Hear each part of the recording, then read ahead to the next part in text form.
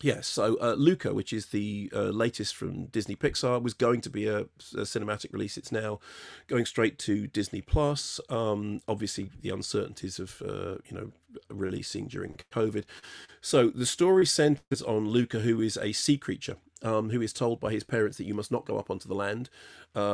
And of course, he does go up onto the land because he is encouraged to do so by Alberto, who is a young boy that he meets in this beautiful, picturesque village of Porto Rosso. Um, like the mermaid myths, the sea creatures are sea creatures in the sea. When they come out of the sea, they adopt human form.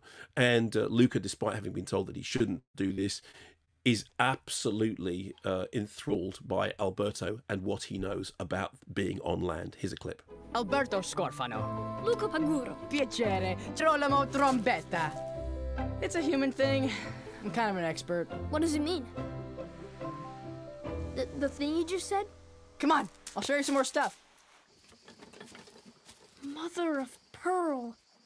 You live up here? Yeah, me and my dad. He's not even here a whole lot, so I pretty much just do whatever I want. Isn't it dangerous? Yeah, it's the best. Everything good is above the surface.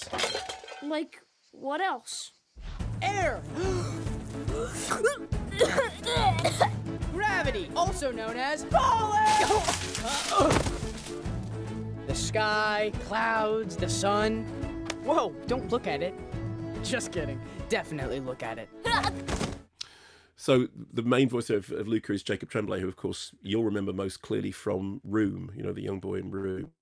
Oh, wow. And yes. so then they decide. I mean, the plot's a bit strange. They decide to enter a swimming, cycling, and pasta eating competition because the thing that they want to do is to be able to buy a Vespa, because they've seen posters for Vespas, adverts for Vespas, and this is the most incredible thing that you can have in the world is a Vespa, because it's got its kind of retro Riviera feel to it. So the director, Enrico Casarosa, said that his inspirations included, well, they wanted Ennio Morricone to score it originally, but of course that didn't happen.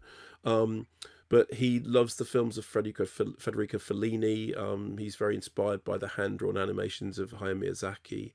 And he, in his childhood, was in Genoa. And the film has a very warm, loving, inclusive feeling to it. I mean, it's a lot of fun. And there's kind of a lot of good slapstick stuff, which is what you want from this kind of adventure. But there is a central metaphor, which is that the idea of being a sea creature, because one of the things that happens in Porto Rosso is that there are all these myths about sea monsters, and we must kill the sea monsters, we must drive the sea monsters out. And so our anti-heroes, have to keep their identity secret, because otherwise they'll be run out of town with pitchforks. And there is an underlying story there about that being the sea creature is kind of a metaphor for otherness, of feeling quite literally, mate, like a fish out of water. And what I liked about the film was that that's there, and it's clearly there, but they don't drive it home. They don't make a big deal out of it. It's there if clearly if you, and I know that some people have read the story as, for example, a story of coming out, and other people have read it as just a story of otherness, whether it's cultural or whatever.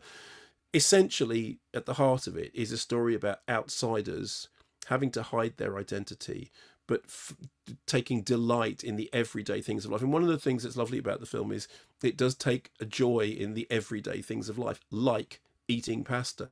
And incidentally, this fits in rather beautifully into our ongoing thing about people eating food on film, because I was thinking before about the scene from Ratatouille when Anton Ego eats the signature dish that transforms, which is a wonderful moment, and he suddenly stops being Will Self and starts being a nice person.